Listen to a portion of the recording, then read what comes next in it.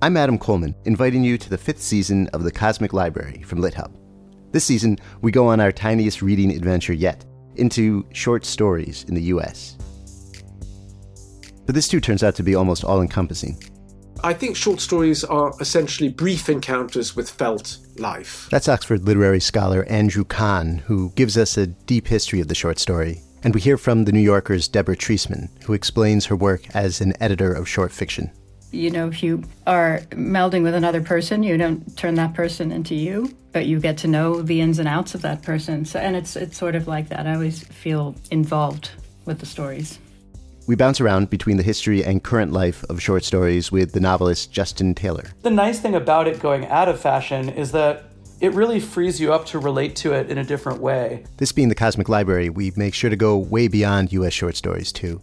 Here's the Washington Post critic, Becca Rothfeld. A lot of Kafka short stories, I think, gesture at or describe sort of nightmarish geographies or architectures. And the actor Max Gordon Moore reminds us just how wild short stories can be, with a reading in its entirety of Wakefield, the intensely strange, classic Nathaniel Hawthorne story. He had contrived, or rather he had happened to dissever himself from the world, to vanish. Get ready for all that and more in a season about short stories, small windows into vast universes. It's season 5 of the Cosmic Library, available soon wherever you go for podcasts.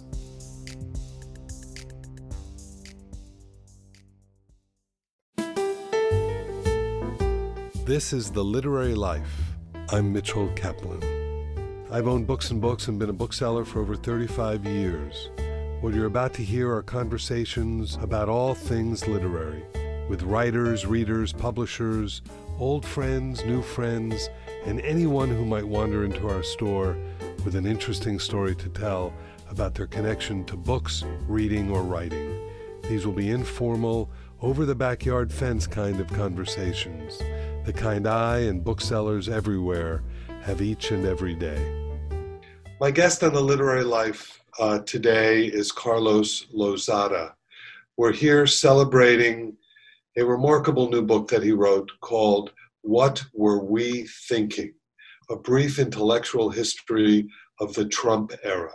And to put it all in context, we're speaking a week after the election. So we can ask ourselves once again, what were we thinking? Carlos, I found your book fascinating on so many different levels. As a bookseller, I sold so many of those books, and I saw and witnessed the trends that you wrote about as well.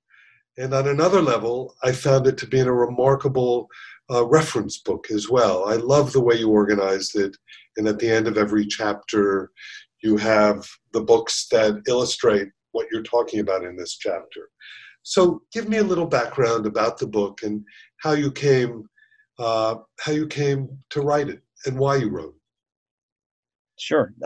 Thank you first for having me on the podcast. The book was sort of accidental. I became the book critic of the Washington Post in the nonfiction critic in 2015. And just a few months before Donald Trump announced his candidacy. And I didn't think a lot of it. Like many people, I thought it was sort of a publicity stunt. But when he started doing well in the polls for the nomination of the Republican Party, I decided that I would read a bunch of Trump's own books just to see what I could learn about the guy. Even though they were ghostwritten, I mean, I think ghostwritten books still reveal something about how someone wishes to be perceived. So I asked my editor, and he said, yeah, that sounds a good idea, but you should really hurry up because who knows how long this is going to last, you know? This was, of course, July 2015. But so I read a bunch of his books. I wrote about it for the Post, and I thought that would be my one shot at this phenomenon.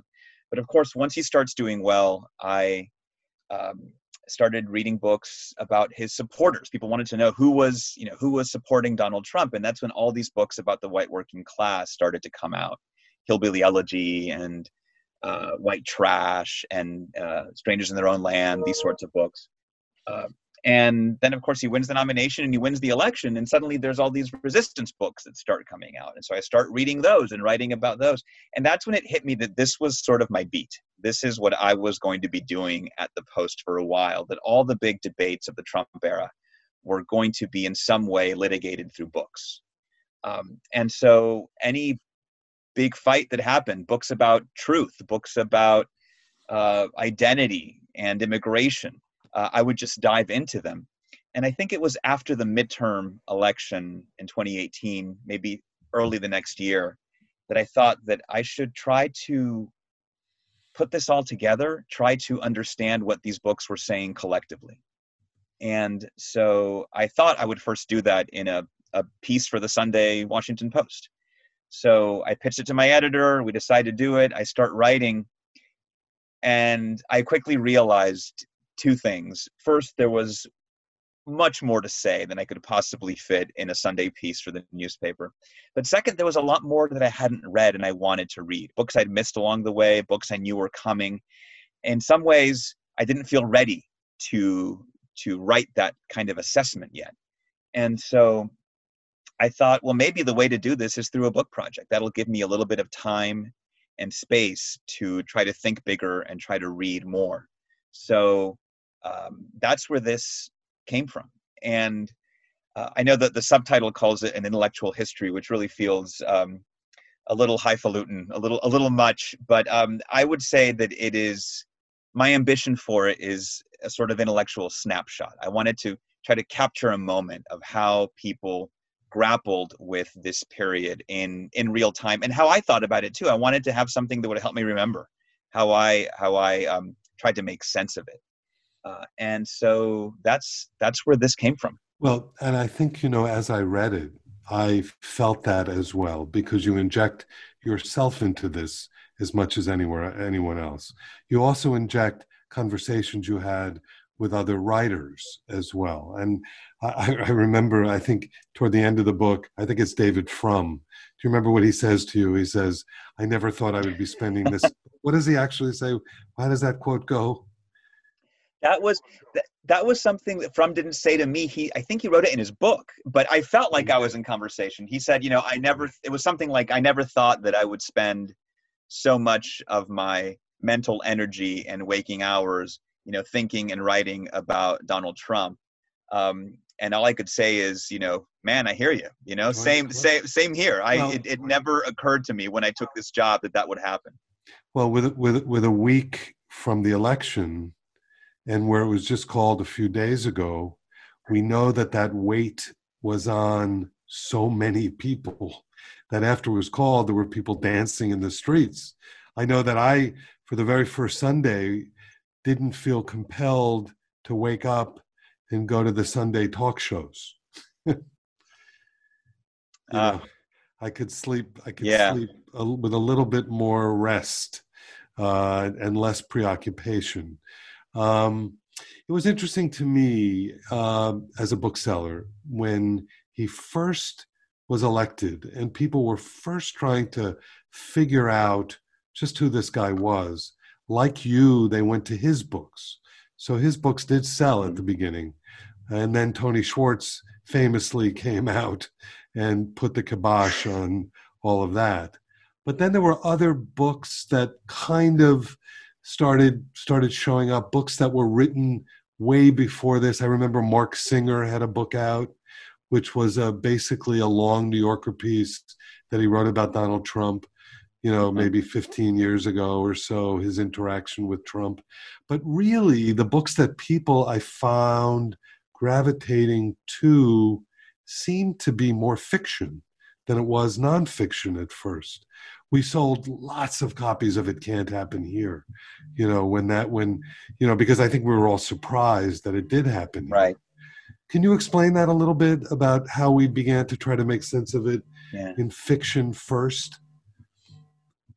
I was one of those readers that went back to Sinclair Lewis, to Philip Roth's Plot Against America, and other books. But I think that helps explain, in a sense, how Trump won the election in 2016. And part of it was just that people didn't think it could happen.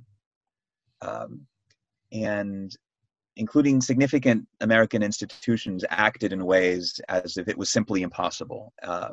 And I include there the press, which gave Trump inordinate coverage at the time, especially on television and regarding his rallies and the rest. But also, even the Obama administration, for instance, didn't perhaps act as forcefully against Russian interference in the 2016 election when they knew about it, because, well, Hillary will take care of that, afterwards, right? Like there was this sense that it wasn't going to happen. The FBI, James Comey in his memoir wrote about how he had made certain assumptions about how the campaign was going, and he didn't want it to seem later, after Hillary Clinton was president, that he had in any way, gone easy on her. Right. Which is, I think, why he made that big blunder at the end of the campaign. And I think that was like cover your ass kind of thing. And he sort of fesses up to that in the memoir, kind of, sort of. It's a tricky memoir to read. But so I think so many people, to get back to your point about fiction, I think so many people simply couldn't process this as a reality because it didn't seem fathomable. Even Trump's campaign itself. His team didn't think he was going to win. That fiction quickly became sort of the last resort to understand it, or to at least process it. And so suddenly you see 1984, shooting to the top of bestseller lists, and It Can't Happen Here, and The Plot Against America, and other works of fiction, because it didn't, in a weird way, it didn't seem real. And to pick up on that as well, his actions then outstripped any kind of fiction that was written. In other words, it became so unreal that there were so few references to, historical references in fiction that made any sense of this. Even, I just finished Carl Hiaasen's Squeeze Me. And it does become, it becomes the world of Black humor, ultimately. It becomes the world of satire. Talk about how you went and organized these 150 books that you did end up reading for the book. Yeah, that part was tricky, and it took a lot of thought to figure out sort of the classification of these books, because there are books that could fit in any number of categories. But one of the mantras in journalism is let chronology be your friend, and I decided to sort of let chronology be my friend in this case as well. And I saw that there was these sort of booms in different kinds of books throughout the 4 years of the Trump presidency. And early on was, came all the books about the white working class, or many of them at least. And some, of course, had been conceived of, in a pre-Trump environment, right? Like Hillbilly Elegy is not a Trump, by J.D. Vance, is not a Trump book. Trump is not mentioned in it. It was written before Trump. It covers a completely different period, but it became a Trump book. Same with White Trash by Nancy Eisenberg. And in fact, even others that came out later during the Trump years were often books that had been written and developed earlier, such as Heartland by Sarah Smarsh. If Hillbilly Elegy is sort of a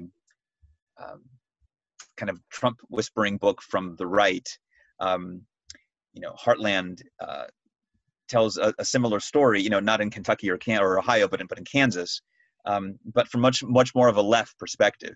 So, Carlos, how do you make sense of that? How do you make sense of two people viewing the Heartland, and two people viewing it so very, very differently? Is that somewhat a metaphor for the division that we have in this country to some extent now? I think it could be, but I also think that people are complicated and people have different experiences, and there was this compulsion in a lot of these books, especially the ones written by journalists, to make one big definitive statement about why certain kinds of people supported Donald Trump. And you could either say it was because of their cultural prejudice and racism, or it was because of their economic struggles, and never the twain shall meet, right? It's one or the other, that's it. You have to pick. And I think people are more complicated than that. I think motives can be mixed. And one amazing anecdote that I discovered reading several of these books, which I mentioned in the book, is how two authors ended up profiling the same Pennsylvania Trump voter. This guy who had been a longtime Democrat, labor organizer, and ended up switching in 2016 from the Democratic Party to vote for Donald Trump. Ed Harry, Luzerne County, Pennsylvania. Right. And I read about him in this book called The Great Revolt by Selena Zito and Brad Todd, which came out in early 2018, I think. And it's she writes more from the right perspective. Exactly. And in her point of view, in her telling, this voter was motivated to support Trump because he felt the Democratic Party had forgotten the working class. He was suspicious of big trade deals, and he didn't like the Bushes or the Clintons, family dynasties. And so he's very much an economic populist, and that's why he supports Trump.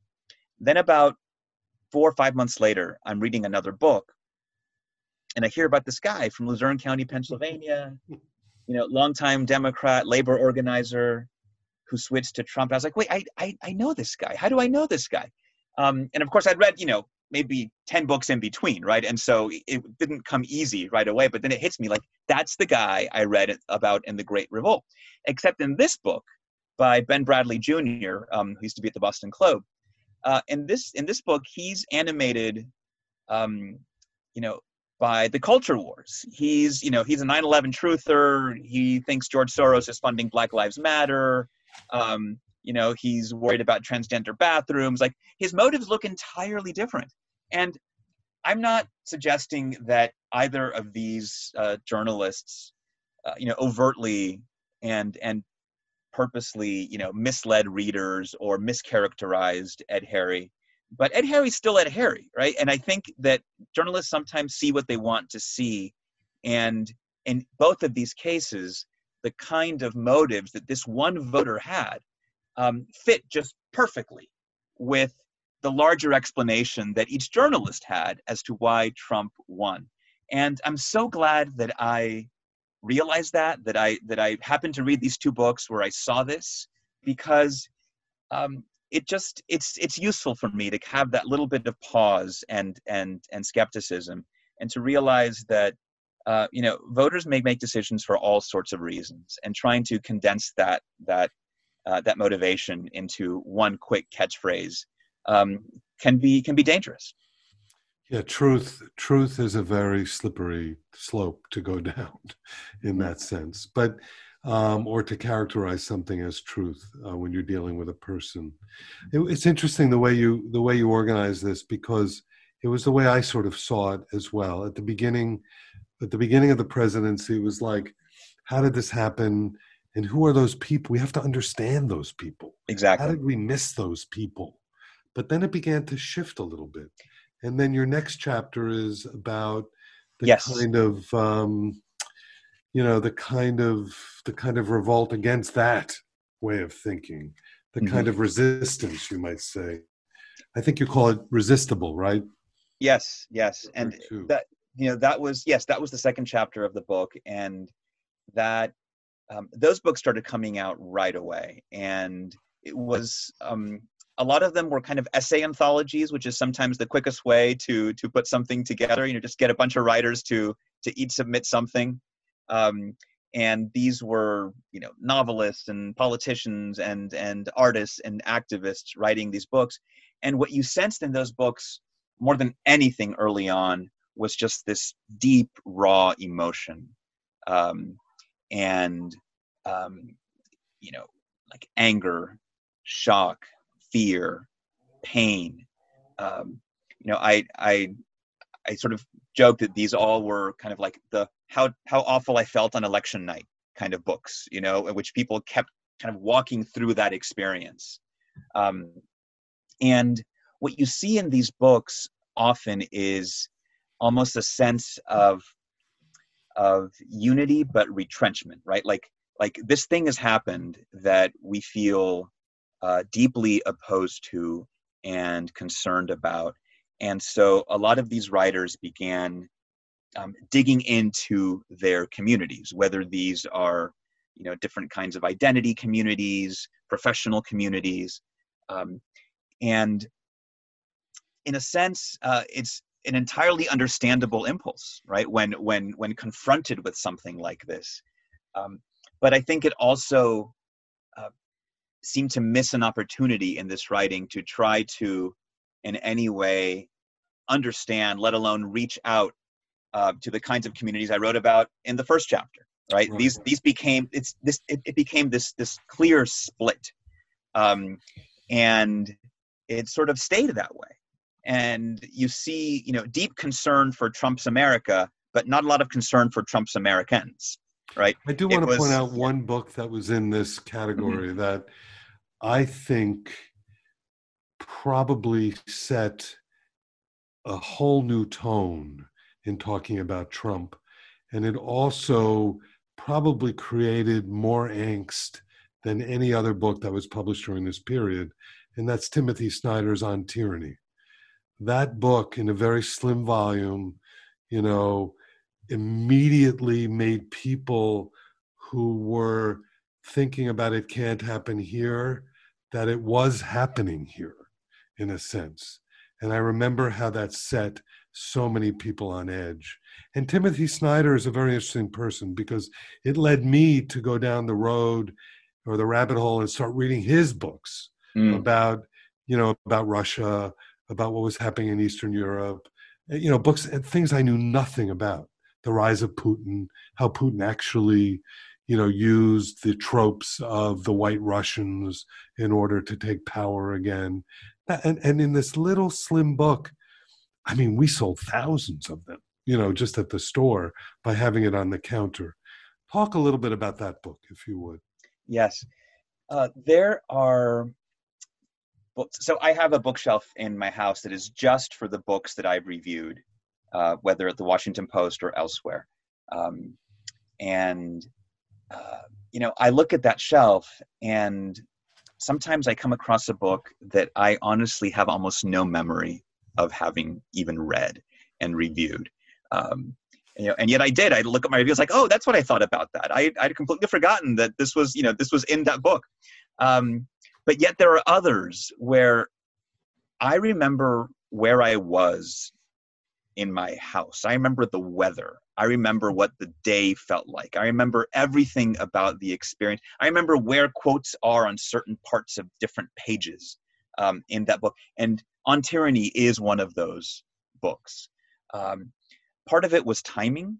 It came out just at the very beginning of the Trump presidency.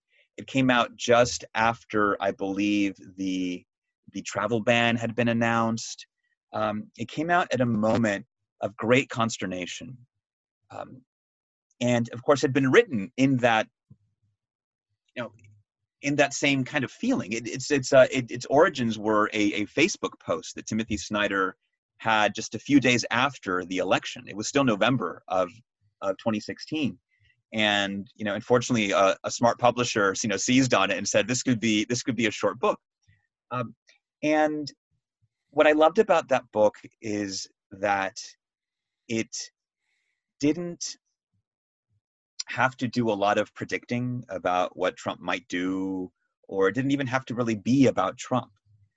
It was a book that showed the ways in which authoritarianism can gradually take over, and the warning signs involved in that. And it, sometimes you read a book and you can tell that the sum total of what the author knows is what is on the page, right? And other times you can read a book and you see how every sentence, every paragraph, every chapter comes from a depth of understanding. Oh, And I wanted to leave the store and go study with him. yeah, exactly. That's the kind of book that it was, right? You can tell that everything builds on a Right. vast reservoir of knowledge. And of course, what he did subsequently, he wrote The Road to Unfreedom Right. a couple of years later, which was a sort of more substantial book. You could see flashes of On Tyranny in it. And I always wonder if it's just that Snyder and the publishers are like, we missed a chance to write a more significant book the first time, a hardcover, and they did it now. But I think that reading them together is very instructive because you sort of see where that came from. Would you put Anne Applebaum's book into that category as well? Yes. The Tyranny of Democracy. I mean, Yeah, I thought that too. The Twilight of Democracy, yes. Yeah, that's right. The Twilight. And that to me was a terrific companion to all of that, because she also is not really talking about Trump. She's really talking about what happened in Poland and using it as a metaphor for what we were seeing happen. Yeah, these are the kinds of things, as a kid of the 60s who grew up skeptical, it took me by surprise. I mean, the inability of our institutions to be able to ward off what he was doing. I was very skeptical about On Tyranny. I thought, oh, that's an overreaction, at first. Right. I thought, oh, someone, that could never, it could never happen here, kind of thing.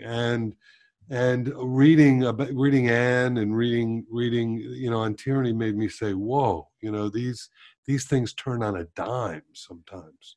Yeah. I really liked Anne Applebaum's book. I didn't read it sort of as soon as it came out. I just read it I read it actually in the last few days while we were waiting for the outcome of the election. Right. And I think that there's a category of books like this, like these, that has emerged during the Trump years. It's sort of longer than a magazine essay, perhaps shorter than a conventional book. Masha Gessen's Autocracy book is in that category as well. And what's wonderful about just say those three authors, right, is that they bring so much knowledge and experience to that almost essayistic form, right? If you want to really see,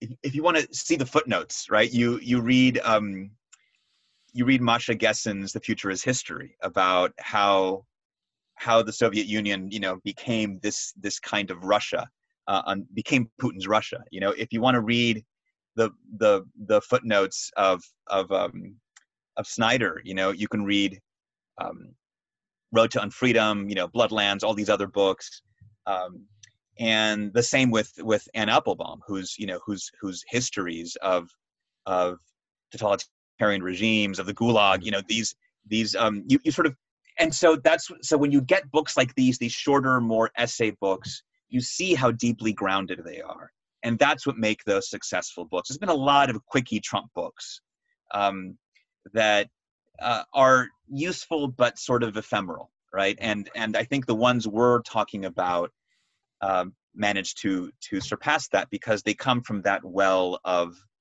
insight and often of experience. They're also from, they also tend, at least for me, they tend to jolt the reader who is somewhat hasn't experienced that kind of world upheaval. That's the other thing. We've been, with all of the upheaval that we've had here in the United States over the last 50, 60 years, we haven't had the assault on our institutions in the very same way. You might say Nixon did to some extent, but quickly it was healed. Certainly there's a lot of bad stuff that's happened, but you always felt that you could work somewhat through the institutions to get to the end of it.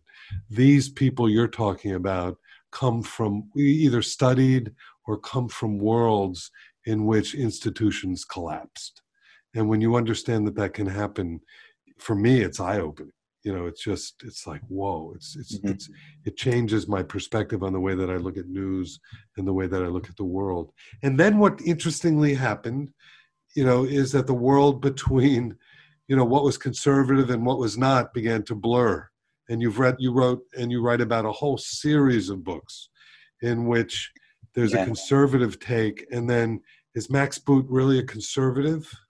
is Frum really a conservative? And who would ever imagine that the Allies, the people who fought the fight during the Bush years would all of a sudden be allies to the resistance during these years?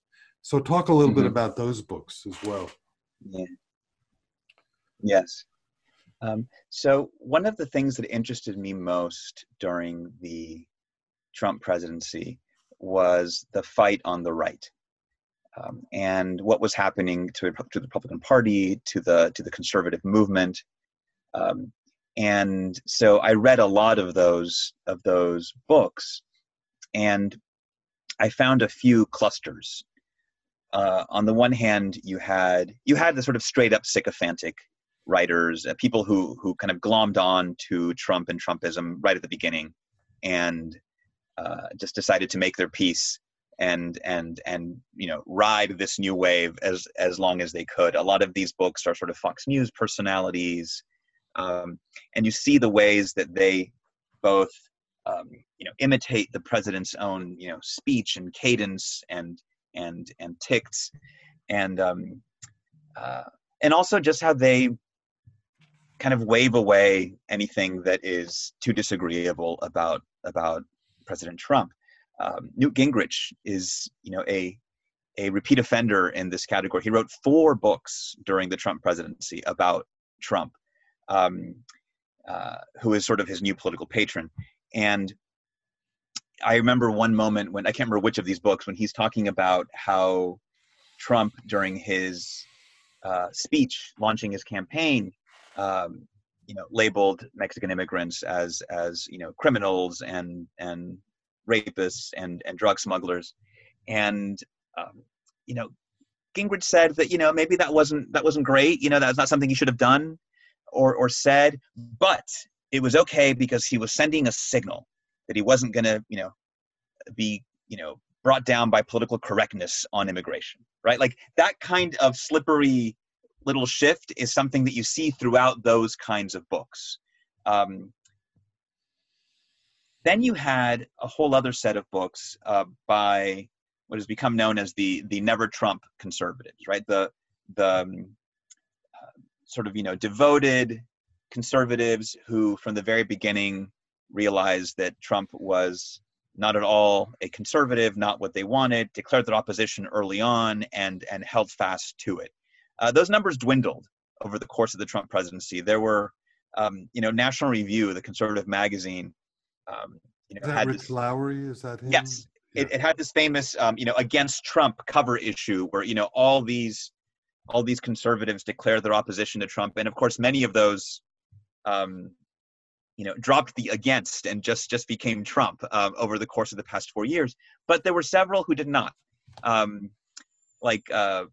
Max Boot, for instance, is one of the most notable. Charlie Sykes also. Rick Wilson and Rick Wilson, exactly. Jeff Flake, to a certain degree. And they wrote these books that were these sort of very impassioned, almost breakup letters to the Republican Party and the conservative movement.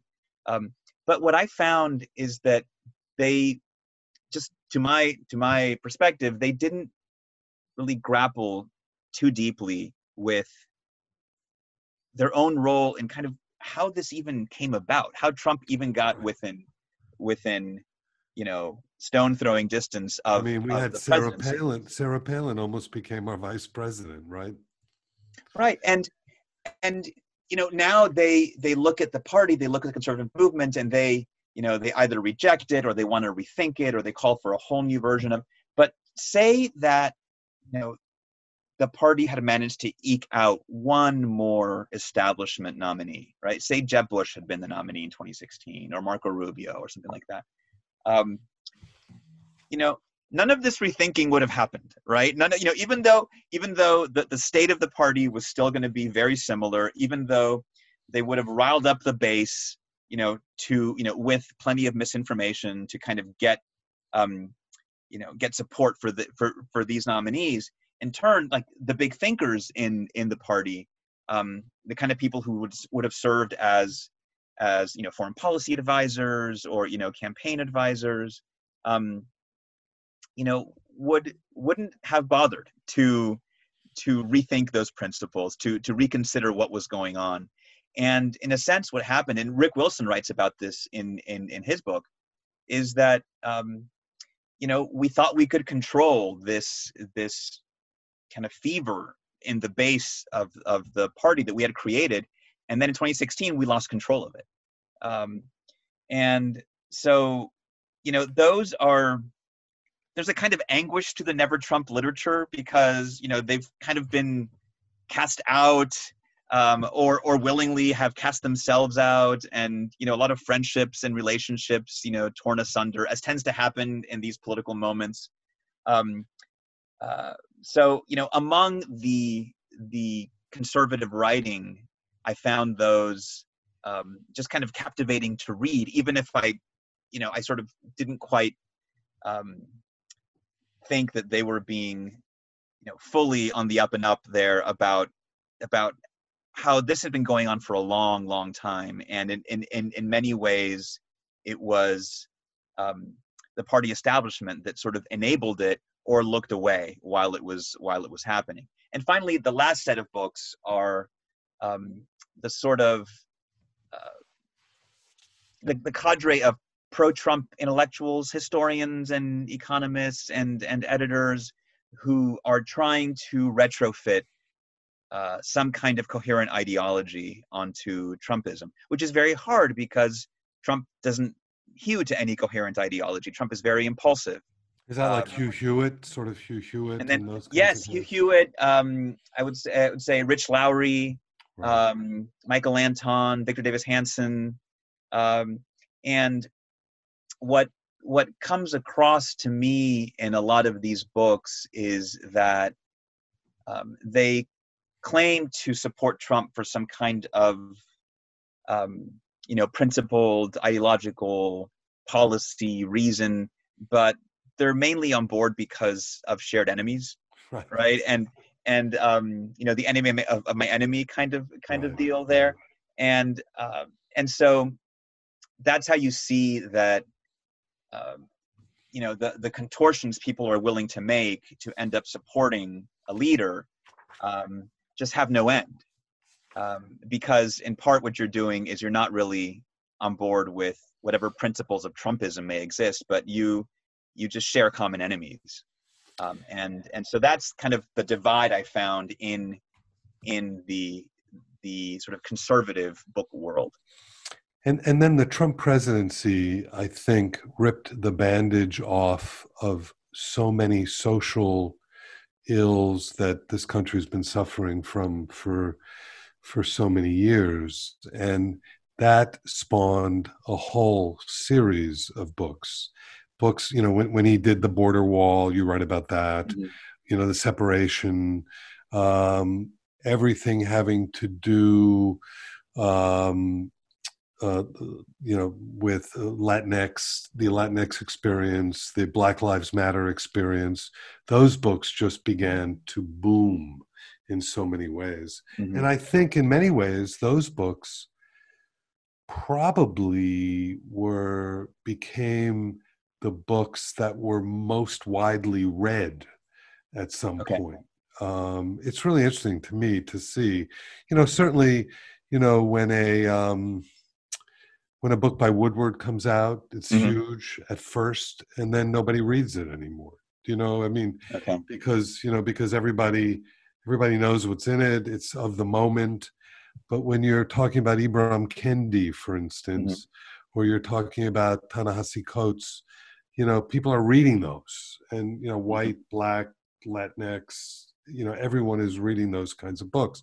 And I think that bandage that got ripped off through the George Floyd thing, through the pandemic, through everything that was going on, those books to me, and I'm curious to whether you feel the same way, those books might have a very long-lasting effect on the way we view the world from this cultural perspective. I don't know how you feel about it, but I I'm think you're seeing right. it happen. Yeah. I think you're right. I think that they are the kind of books that generate wide appeal and interest. Um, people I encounter in all sorts of different walks of life may discuss those books in ways that they wouldn't discuss, the latest bestseller about what's going on inside the White House. Right. And so I ended up reading a lot of those over the past 4 years. It felt sort of a boom time for sort of memoir-like argument. Ibram Kendi's book, How to Be an Anti-Racist, exemplified that. What I found most notable in a lot of these books is how you think of these books as being about group identity and group representation. But when you get into the stories, you find underlying them is just this sort of piercing quest for individual dignity, right? And maybe that's just easier in a group setting, but it really is about, the individual dignity of people telling their stories. And It's beautifully said. A book like When They Call You a Terrorist by Patrice Kahn-Cullors, who was one of the original founders of the Black Lives Matter movement, is a perfect example, right? Because you think of Black Lives Matter and, it's all about, group representation and group rights and group justice. And that makes sense. But you read her story and it's about her own life. It's about her brother, Monty, right? Who is circling back and forth between prison and the hospital, right? Between rehab and jail, and how, talk about family separation. We think of that in the context of the border and immigration. But the ongoing endless family separation is because of incarceration. And that's something that she deals with in the book. Kendi's book, in some ways, he's a more, I wouldn't say more, he's a complicated figure because, I sort of think of like historian Kendi and activist Kendi and memoirist Kendi, and those three don't always agree, at least to my mind. But in that book, in How to Be an Anti-Racist, he doesn't, he's not casting aspersions on, white Americans as a group or lionizing Black Americans as a group. For him, it does come down to individuals, right? And he's very kind of dogmatic about it, and that sort of in every moment you're choosing to be racist or anti-racist, right? But he leaves open the possibility and the reality of individual agency, and that book to me is a powerful example of that. I think I benefited from having read his prior book first, Stamped from the Beginning. Not everyone reviewed that book when it came out. I'm glad that I did, and then later it won the National Book Award. It became this big deal. But that book that took this problem out of this moment and put it across the hundreds of years of American and pre-colonial history to explore how racist ideas develop was very helpful. And when people tell me that I just bought How to Be an Anti-Racist, or I bought this other book, I'm like, read Stamped first. Right. Go if you really want to do this, read that other book first. And so there was this weird period in perhaps the second Obama administration where you had the works of Ta-Nehisi Coates that became so notable that in some ways sucked the oxygen out of the possibility of reading like other Black writers or other writers of color. And it was just like, well, read Coates and you're good, right? Was the feeling among kind of like newly enlightened white Americans, right? Right. And I think that what you've seen now is how that's just blown wide open, and Well, you have and this I would multiplicity say, of voices. and I would say that the complexity of voices, it's not only blown wide open on the nonfiction side, but on the fiction side, there's no rules anymore. I mean, in terms of, I mean, the diversity of voices that people are reading is so wonderful to see, and it hews to,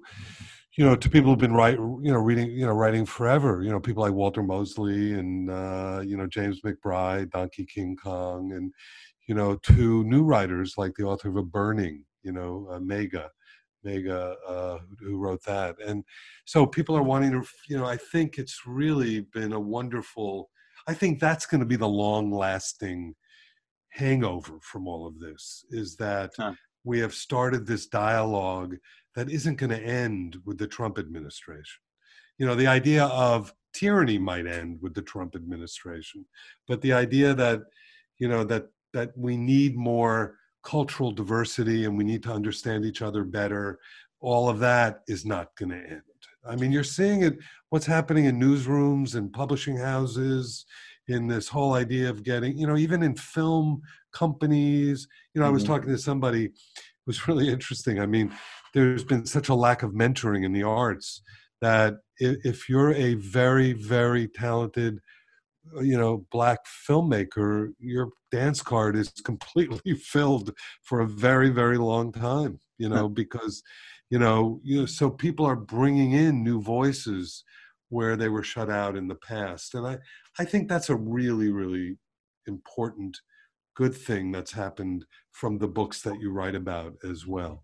And you're seeing it in publishing as well, not just in terms of authors, but in terms of the editors and gatekeepers, right? You're having a huge number of very high profile, often Black women, who are now running significant imprints. Dana Kennedy. Lisa Lucas, who's left the National Book Foundation for Pantheon. And Dana Kennedy, who left the being the administrator of the Pulitzer Prizes to be the editor of Simon & Schuster. And then Miriam Marquez, we were talking about earlier, is now an editor for Latinx books at Simon & Schuster as well. Right, yeah, Simon & Schuster, leaving the Miami Herald. I have to say, I'm not going to embarrass you, but you are published by Simon & Schuster. But yes, the variety of books published on political subjects coming out of Simon & Schuster is mind-boggling, actually. And I want to end this part of our conversation by talking about a book that I was really surprised to like as much as I did, and that was Mary Trump's book.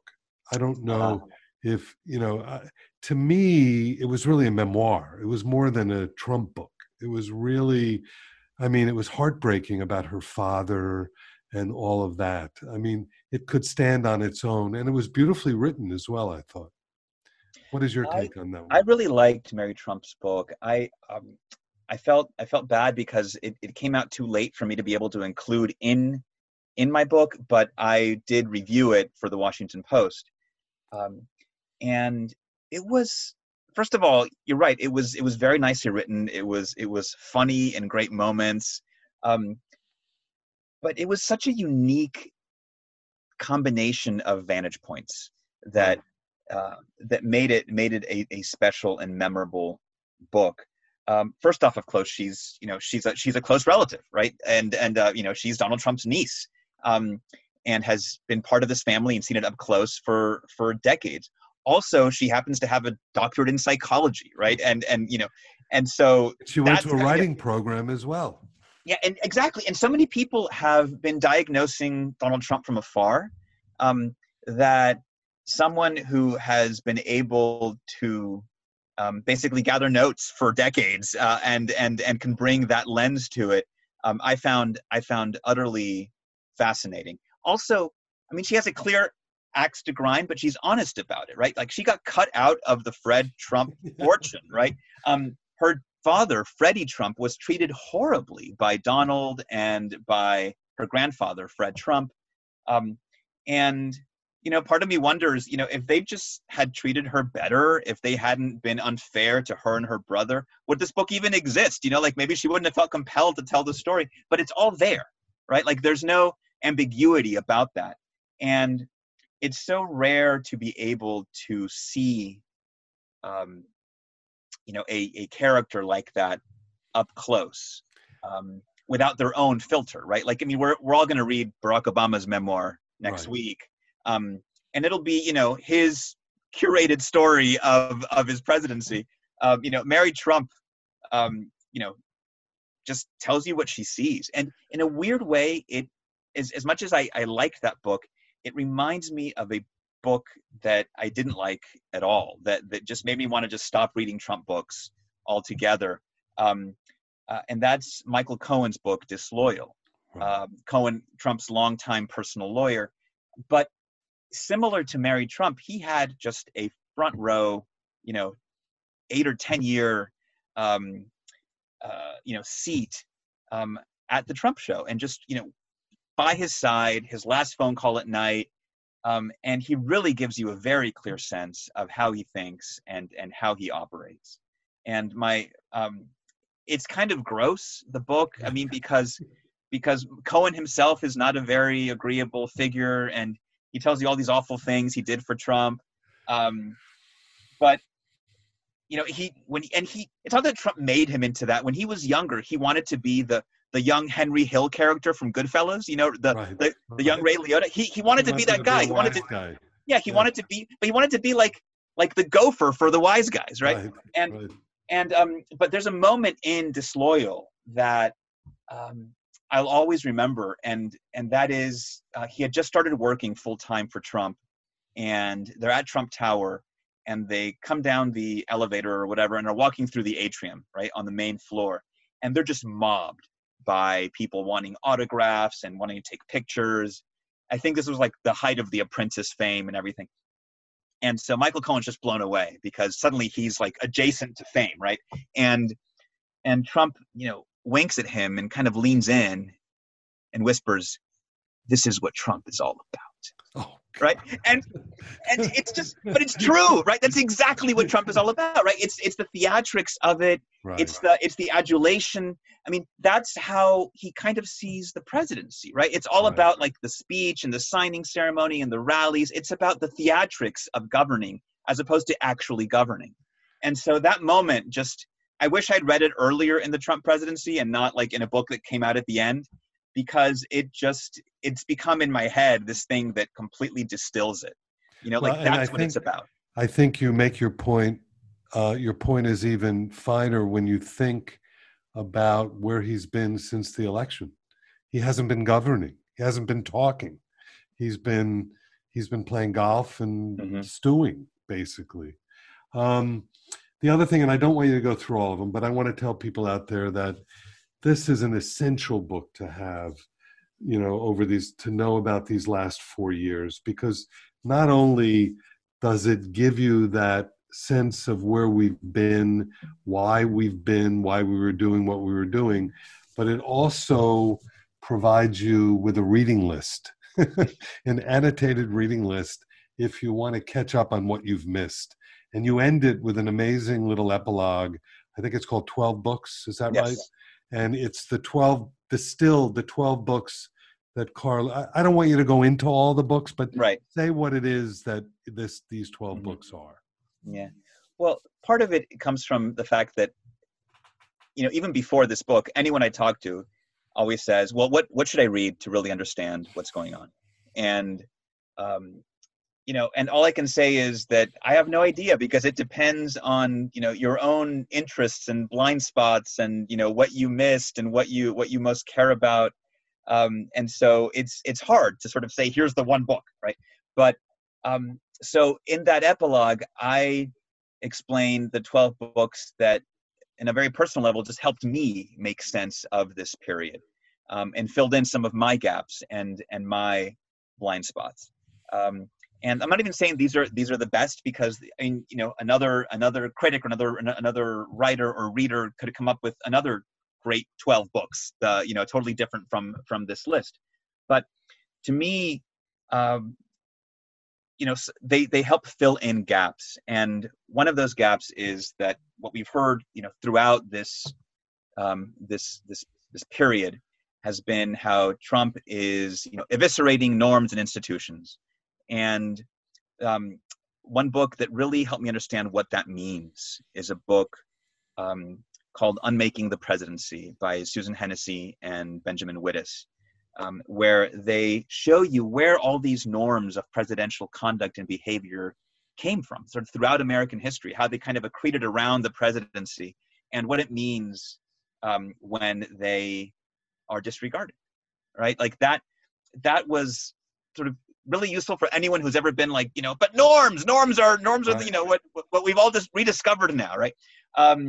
Michael Lewis's The Fifth Risk, an extraordinary book that shows you what happens when expertise is disregarded within the federal government. And he does so by examining what is going on in the Departments of Energy, Commerce, and Agriculture, and how those do things and manage risks that that we don't really fathom day to day. And what it means when you appoint people to run agencies who are personally opposed to the missions of those agencies, as has happened so often during this period. One Person, No Vote by Carol Anderson is another one of these books for me that digs deep into the history of the struggle for voting rights and the very insidious evolution of voter suppression tactics, from very overt, in past periods of American history to more subtle but equally effective. And weirdly, I teach a journalism class for Notre Dame remotely now, and that's my alma mater. And I make my students read some of these books, and this semester I made them read the Mueller report, because I know, like, poor, they were not thrilled, but because it's dense. But I was like, hey, there's a lot of redactions, so you can get through it quickly. But that book I think of as almost a time capsule. Like if you were to create a time capsule for this era, like you'd have to stick the Mueller report in it, because it summarizes everything that happened up to that. It does, point. and also it, like the weird thing about it is that it leaves this great trail of breadcrumbs, right? That Mueller was sort of leaving for Congress. Like, now you take the ball and run with it, and of course they didn't. But it also perfectly encapsulates kind of the evolution of the Trump years, because for 2 years, or almost 2 years, while Mueller and his team were doing this, you had all these people who were like, look, Mueller's going to save us. We got to protect him. Like, let's just wait for Mueller. He's like the Godot of the Trump era. And then suddenly it happens, right? There's the report, and he doesn't deliver on everything, right, on these insane expectations. And everyone had been saying, like, the reason Mueller's great is because he's a straight shooter. He's by the book. He's a lawman. He won't. We didn't realize the limitations he had. Exactly. And now all those things, now people are criticizing about him. Like, oh, he got played. He was too much of a straight shooter. He didn't realize, how the world works now. And all the things that made him this heroic figure early on, now in a lot of the books that are coming out, including by some of his own, staff, now are being held against him. And I see that as another outcome of this era in which those kind of values are now deemed, old-fashioned. Right. And I find that kind of tragic. And that's why that's why I make my students read the Mueller report. So a quick question, and maybe we can dispatch this quickly. I don't know if a lot of books about Trump are going to continue. I'm sure a lot of them are being written, but if he's in our rearview mirror, I don't know if they're going to have if they're going to really catch hold. I'm wondering if you feel, as I do, that the ones that will be the ones that attempt to do more like Michael Lewis has done and has done in the past, things that are about our, the structure of our government and, the weaknesses, the Achilles heel that we have. I wonder what your thinking is on this, about where we go next with these books. And do you really ever want to read another one? You know, on Saturday when the election was called, my daughter had been at her Irish dancing lesson, and my wife was driving her back. And the moment she gets out of the car, she's like, "Daddy, you don't have to read any more Trump books again. You know, like it's over." You know, and of course, if she only knew, I think there's going to be Trump books for a long time. I think there's a bunch of memoirs that are going to come out that I would want to read. I hope Anthony Fauci writes a memoir. I hope Kirsten Nielsen writes a memoir. Yeah. She Those was are right ones that I think would be great to know. Right at in the middle of all the family separation controversies, and I want to know what she has to say about that. Right? There's going to be histories. There's going to be more investigations, and in some ways, I imagine that it's possible and likely that the best books of the Trump era have yet to be written, have yet to come out. My hope, as both a book critic and a citizen, is that the books be better, but that they do worse, commercially speaking. If they're better, and better in the sense that I think that they won't be so obsessed with the day-to-day mayhem of the White House and actually really help us understand the more lasting impact of this period, both where it came from, but what it meant. And if they do worse commercially, I think it'll mean that the temperature may have diminished just a little bit in the country, and that won't be a bad thing. I hope people continue to buy all these books at Books and Books. But other than that, I want the kind of obsession, the day-to-day obsession with what's happening, and that is bred in part by polarization. People want their views reinforced one way or the other. I hope that diminishes just a little bit. Well, Carlos, this has been an amazing conversation. I can't thank you enough for being on The Literary Life. And I urge everyone out there to make sure that What Were We Thinking is a book that you buy and maybe gift a lot of over the holidays, and work your way through the lists that he writes about, the lists of books that he talks about. I look forward to so much more to come from you, Carlos, and I hope to see you in Miami in the physical world at some point. Thank you so much, Mitch.